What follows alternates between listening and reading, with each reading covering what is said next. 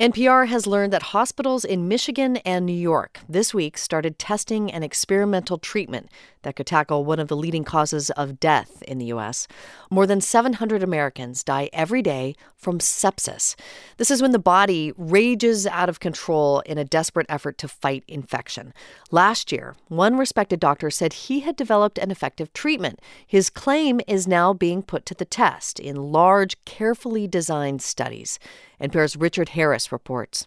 The researcher is Dr. Paul Marik, and his claims of an effective treatment for deadly sepsis were so audacious, Marik says, some doctors called it snake oil. There obviously was enormous resistance at the beginning, but it seems that, with time, people started thinking about it and saying, you know what, maybe this is not so outrageous as we first thought. The treatment involves a cocktail of intravenous vitamin C, thiamine, and steroids.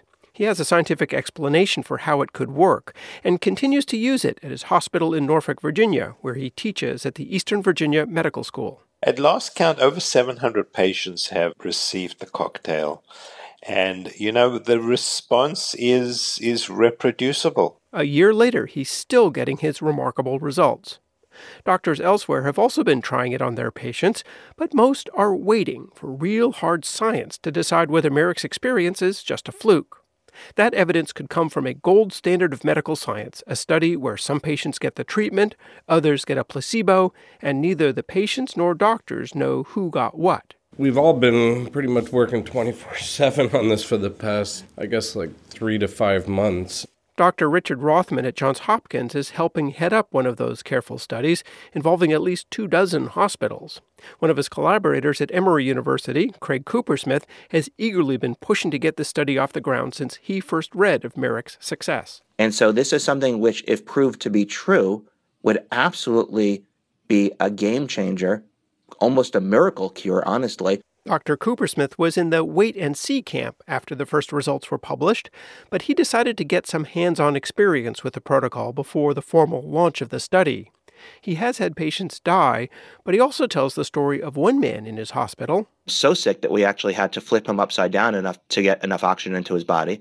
His kidneys had failed, his liver wasn't working, his bone marrow wasn't working, and statistically, his chance of dying was nearly 100%. Coopersmith gave the man the Marik cocktail, and his condition quickly reversed. Within a week, he was well enough to leave the intensive care unit. So it would be something that we would call a miracle cure.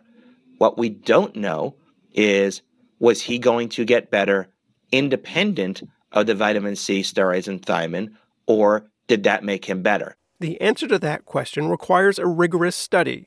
Theirs is funded by a private foundation. It will soon be enrolling hundreds of patients in Atlanta, Baltimore, and elsewhere. His team is not the only one pursuing this question.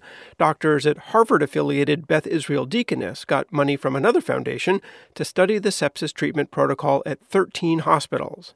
Dr. Michael Donino says his hospital has already treated 11 patients, and 3 other hospitals in Michigan and New York opened their studies for patients just this week. We're ramping up very quickly here and looking forward to getting results. He expects to have those in about a year.